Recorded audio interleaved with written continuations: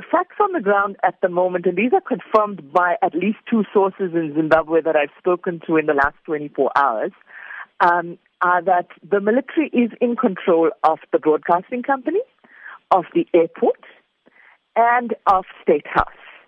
Mr. Mugabe is well, he's safe. Also under house arrest are Finance Minister Chombo and Education Minister Moyo, and the leader of ZANU-PF's Youth Alliance. Taking all of this volatility and uncertainty into account, the SABC understands that Zimbabwe is likely to have a transitional government following these developments. Any indication as to where this particular state of a transitional government is? Probably take the form of a government of national unity, which Zimbabwe has, of course, endured before. There is speculation that since Morgan Tsvangirai once Prime Minister, in conjunction with Mr. Mugabe in a GNU, has flown back to Zimbabwe, that he might be a part of such a transition. But there are also fairly credible reports that Mr. Tsvangirai is not very well. The other contenders for participation in a transitional government would be Welshman Mugabe, but this is unlikely given his antipathy towards Emerson and the other people in this anti-Grace Mugabe or anti-G40 faction, as it's been called, that have taken over the government now. So that leaves them as the final contender from the former opposition, because it is now a very divided opposition.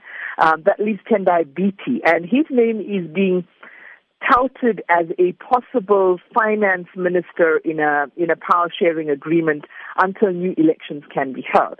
There are also many who are positing that new elections won't be possible immediately, that it will be months or possibly even years before that happens because the constitution needs to be rewritten. Yeah, and I think a lot's of focus now on Botswana following the fact that, SADC Chair President Jacob Zuma has called for an urgent meeting in Botswana. Your thoughts on the role South Africa can play in mediation efforts in Zimbabwe? Zimbabwean officials are unlikely to respond well, as we saw last night, to ministers whom they view as relatively junior players in South Africa's polity.